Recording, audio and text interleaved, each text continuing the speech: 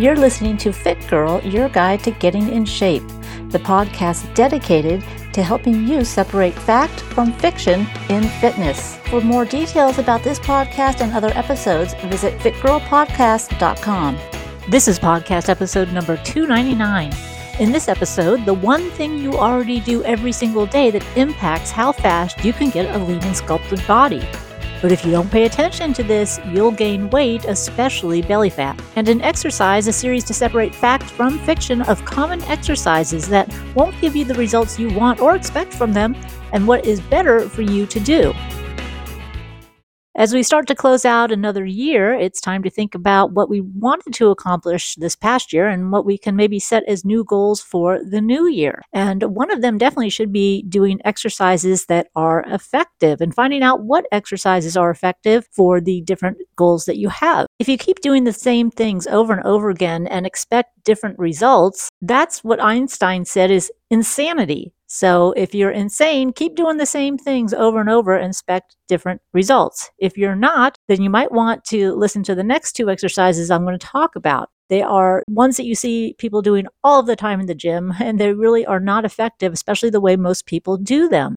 The first one is the hanging leg raise, or you can even think of it as leg lifts. Basically, keeping the legs straight and either swinging them or lifting them from the floor and expecting that to target the abdominals. And I do have a video on YouTube about this, and you'll definitely want to check that out because some of the visuals are a little easier to understand than just the words. But when you're doing the hanging leg raise, you are primarily using the abdominals in an isometric way. That means they're bracing you, but they're not initiating any of the movement. So you may feel them, but you're not really working them because they are not the prime mover for that exercise. And that's where a lot of people get confused because they think they feel them or the abdominals do fatigue, but they're not really using them. So they don't get stronger and the abdominals don't get any flatter. And it really doesn't make a difference because you can do all the abdominal exercises you want. And if you've got belly fat covering them, you're never going to see your abdominals. When it comes to getting abdominals, your diet, your nutrition is more important than your exercises. And in reality, the exercises you normally do will work the abdominals almost the same, if not better, than any hanging leg raise or any leg raise type exercise. Now, what you should be doing when it comes to abdominals are things that will flex the spine. That's what works the abdominals when they move the lower spine or the upper spine. So whether you're doing crunches or crunches on the stability ball, or whether you're doing the reverse crunch, also known as a pelvic tilt, those are the two main moves to work the abdominals directly. Now, when you're going to work the lower abdominals in a reverse type crunch, yes, you can make it harder by putting the legs straight in the air. The problem is that unless you are tilting that lower half of your body, not using the legs, but you're tilting it by use of the abdominals, you won't be working it. And that's what happens when most people get into the Roman chair or they use the hanging straps to do leg lifts. They start swinging. They never really get that pelvic tilt action. Now, if you're doing it very, very slowly and you get that pelvic tilt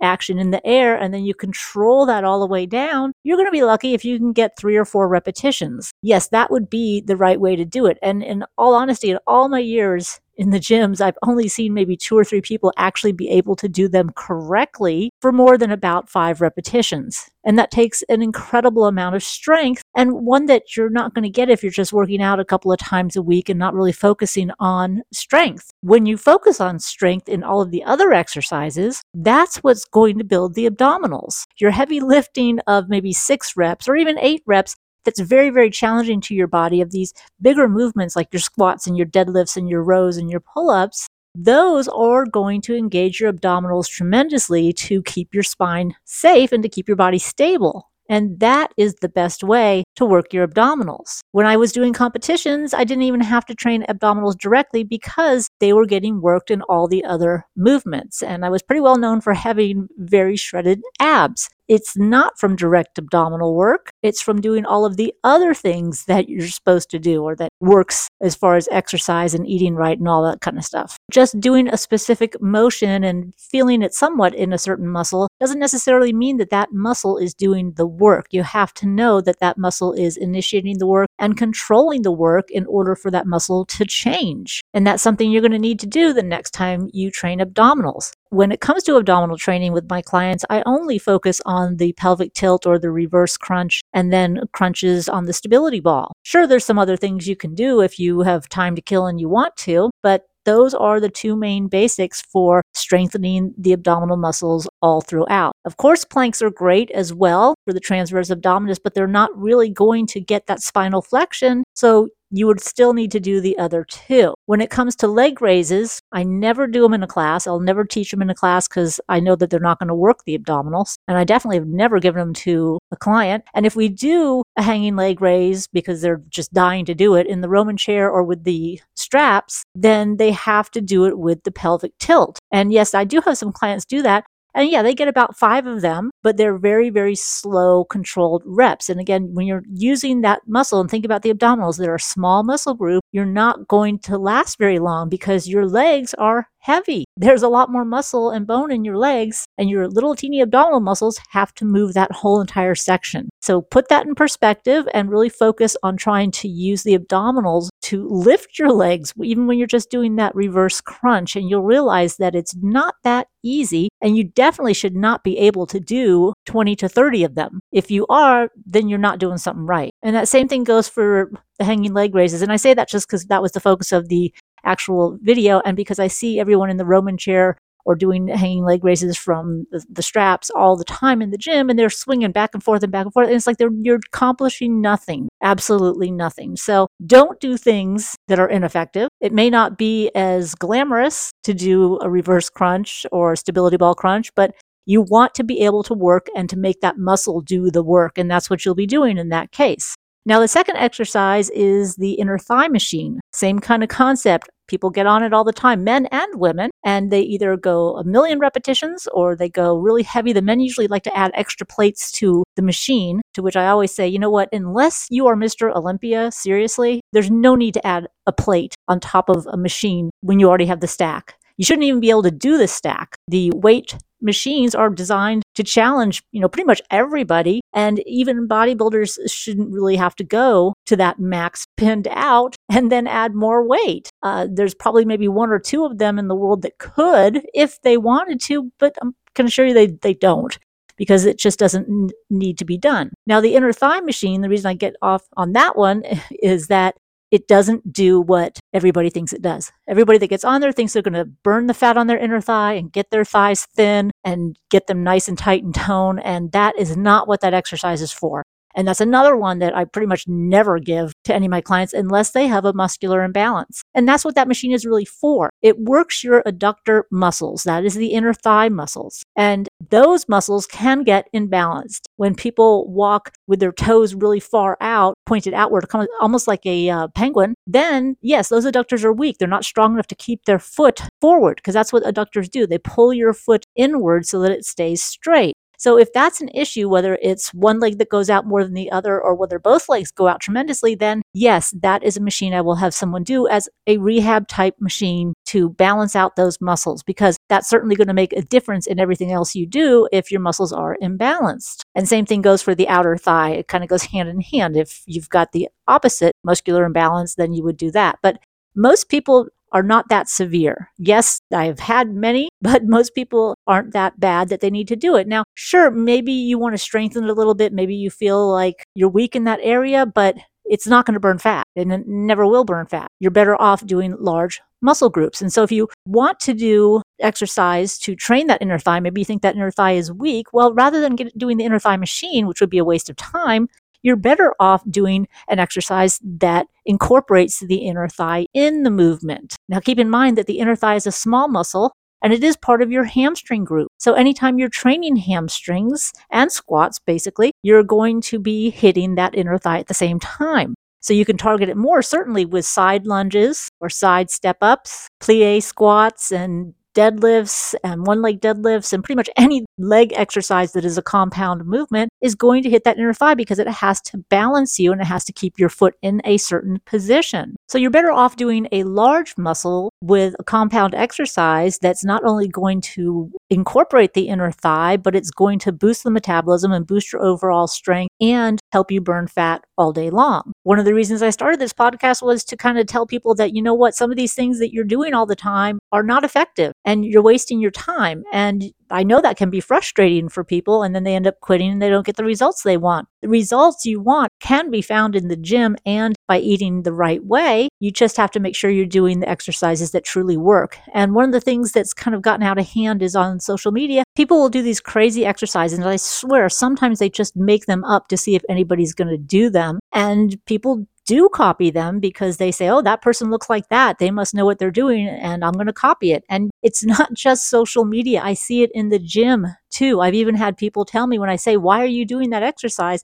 Oh, well, I saw this person that looked in really good shape and I figured they knew what they were doing. I've had that happen not only on the gym floor, but also in a yoga class. Somebody that I knew was like, why are you doing that when you're doing the yoga pose? Well, I saw somebody, I thought they knew what they were doing in the class, the previous class, and I thought that was a good idea. It's like, no, you have to apply it for your body type, and that person might not know what they're doing either.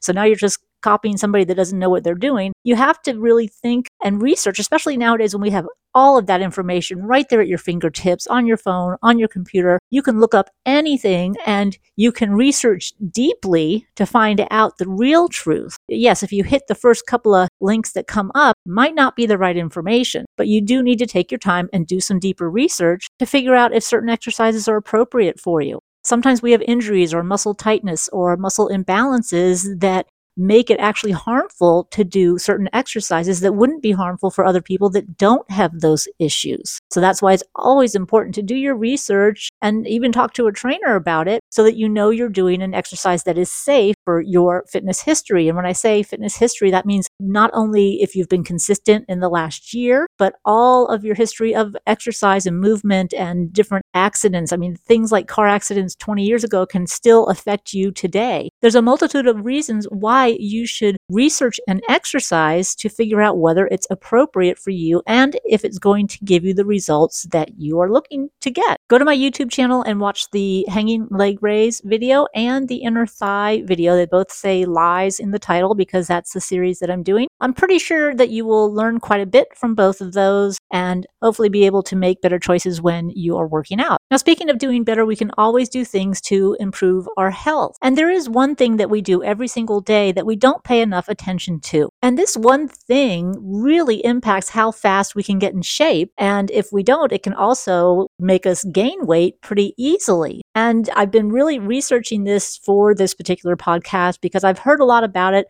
and I just really didn't know enough to be able to talk about it. So, hey, here we are. I'm going to learn and so are you.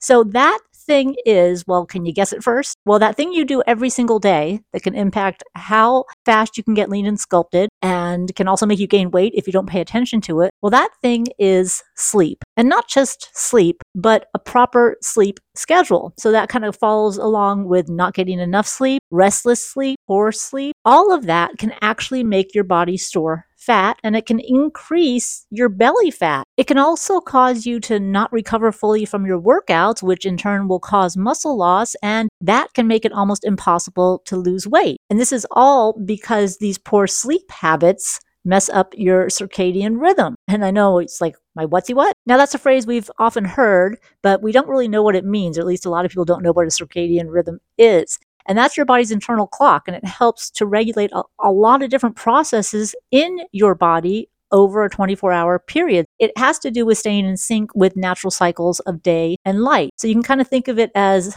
a built-in schedule that your body follows to know when it's time to wake up and when to be alert, when to be active, when to rest. The issue is that it's not just about sleep and being awake. These rhythms also affect things like our body temperature, hormone levels, and even our mood. And what's important to hear in that sentence is that hormone levels, our hormones play an important role in maintaining muscle and in your body's fat burning processes.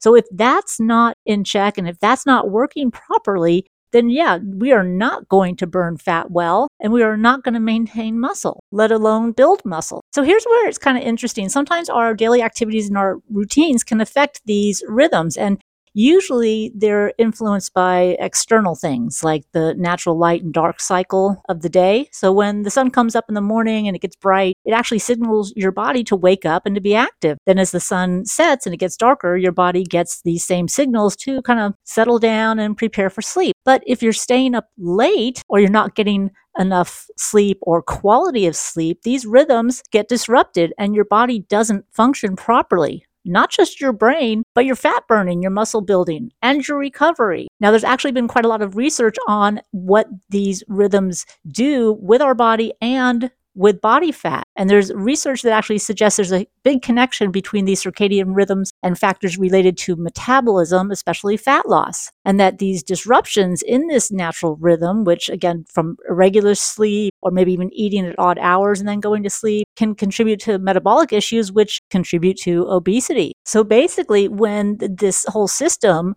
gets disrupted, it can definitely lead to metabolic, what they call dysregulation, and contribute to weight gain. Almost all of your organs and your bodily tissues are under the control of this circadian clock. There was an article published in the leading endocrinology journal that actually stated, and I'm going to quote it, a disrupted circadian rhythm has been shown to be associated with obesity and obesity-related metabolic disorders. So there's your proof. That's why if this system as a whole gets out of sync, it affects that much of your body. So what these studies are actually telling us is that your circadian rhythm or your internal schedule is connected to how your body handles fat and energy. And when that internal schedule gets all messed up, it links to problems like obesity, but it also has other effects like hyperglycemia, insulin resistance, and a whole bunch of other health-related issues. The studies showed that there was more weight gain when the light-dark cycle was altered, including a shorter period and a prolonged period to light, as well as blue light. And we're going to get into that as far as the blue light and the phones and all these things that we are normally using right before bed that we really shouldn't be. And that's something that we've known about for a long time, but it hasn't really come to the forefront quite as it has more recently. A lot of the studies were looking at thermogenic fat, and that's the kind that can burn fat and release it as heat, kind of like a little furnace inside your body. And this process helps your body fight against obesity and all the problems that come with it. So that's why when your rhythms, circadian rhythms, are disrupted and all these problems come about, your thermogenic fat does not work properly. And if these don't work properly, then your body is not going to burn fat. And so basically they found that when those rhythms get messed up, that thermogenic fat actually shuts off. They call it inactivation. It's not going to help you burn fat at all. So therefore, you're going to gain fat a lot more easily. And this is where we get into how sleep impacts your body fat. The link between sleep and stress and belly fat is a very significant one, but it's usually overlooked when it comes to weight loss. I mean, the research plainly shows that sleep loss limits your fat loss and that quality of sleep is by far the most important thing. So I think we're viewing quality of sleep as being incredibly underrated. And it's also one of the biggest health factors in our lives, not necessarily to sleep more, but to sleep better, because it's so important to muscle growth and fat loss and hormone regulation. When our hormones become imbalanced, then we end up craving things. We also end up more hungry because there's appetite regulating hormones that actually decrease our satisfaction level with food. So we pretty much become a mess. And on top of that, the elevated stress levels can trigger the release of cortisol, which is also a hormone, the stress hormone. And when that is chronically high, it's going to lead to fat storage in the abdominal area. Cortisol is also going to break down your muscle tissue and decrease testosterone and have effects on your thyroid. And there's a bunch of other things that are not so good. So that's why we try to avoid the release of cortisol and we try to keep our stress down if we want to get in shape or build muscle. And if all that wasn't bad enough, blood pressure increases along with everything else. So that is just a recipe for heart attack. So to put it in perspective as far as how important sleep is, there's actually doctors who coach athletes on only sleep. It's that big of a difference when it comes to athletic performance. So now that we know how important sleep is for our body as far as getting in shape, I'm going to go over 3 things to think about to improve your sleep and optimize your body's fat burning potential. The first one is having a sleep schedule, and that is a get up time or wake time and a bedtime. So of course you want to aim to go to bed and wake up at the same time every day, even on the weekends, to regulate your internal body clock. And I know that's not always easy, but you definitely want to make sure you at least wake up consistently. And this is also a great time now, we're at the end of the year, to think of doing this for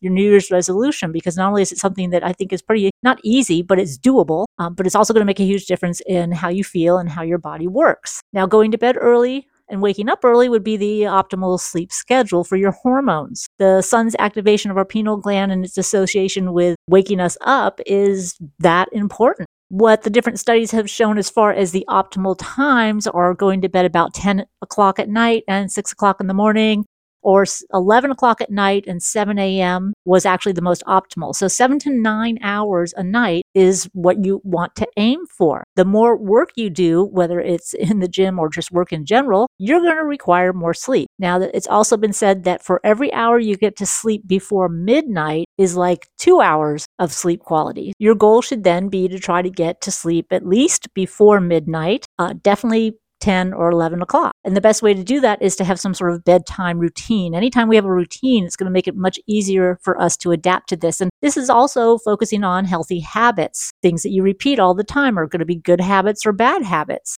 Creating a relaxing bedtime routine, which would be one of those things like maybe having some tea or reading a book, practicing some meditation, or reviewing on paper what you need to do the next day. Stretching would be another way, maybe some light yoga for 10 or 15 minutes. But anyway, something that you make up a bedtime routine that relaxes you and tells your body it's winding down, getting ready for bed. And that actually comes to our number 2 objective here, and that is darkness and screen time. It's been shown that you want to have it as dark as possible in a room. Obviously, you want it comfortable to sleep. So dark and cool and quiet would be ideal. You also want to have it so dark that you can't get sunlight or moonlight in, because according to the studies, that sunlight or moonlight touching your skin, your body knows that it's still light. So the darker your room can be, the better. Now, when it comes to the phones and the computers, these electronic screens actually affect our melatonin levels. So we got to get rid of them to optimize our sleep. I know. Aww. So we want to avoid electronic devices with bright screens at least an hour before bedtime, because that blue light can interfere with your body's natural sleep-wake cycle. So obviously, ideally, you wouldn't even look at a screen for 3 hours before going to sleep. And what some people do is they say, okay, 3 hours before going to sleep, no electronics. And I know that includes TV. And then 2 hours before bed, dimming the lights. So slowly working your body into that sleep cycle. So what I've done is I usually like to play like a little game of solitaire on the phone or something before I go to bed. So now, in an effort to try to limit this screen time, I actually went to like Dollar Tree and got a word search book. And I'll do 1 or 2 of the word searches before I go to bed. And I also still have some of the adult coloring books and regular coloring books, because sometimes I just don't even want to wear the reading glasses to color. So I get the children's ones at the Dollar Tree because they have big, big lines in them. And just, relax and color, because it is a very relaxing thing to do. That's just another way to wind down the brain as well. Otherwise, our thoughts are always racing, and if they're racing when we go to bed, that's not going to be good sleep either. The third thing to help us sleep better is vitamins. It's been shown that vitamin D3 is a big part of these circadian rhythms, and you can go up to about 8,000 IUs a day. Now, of course, the smart thing would be to get with your doctor and get your levels checked before you add any supplements into your daily routine. The second supplement that has to do with sleep is magnesium.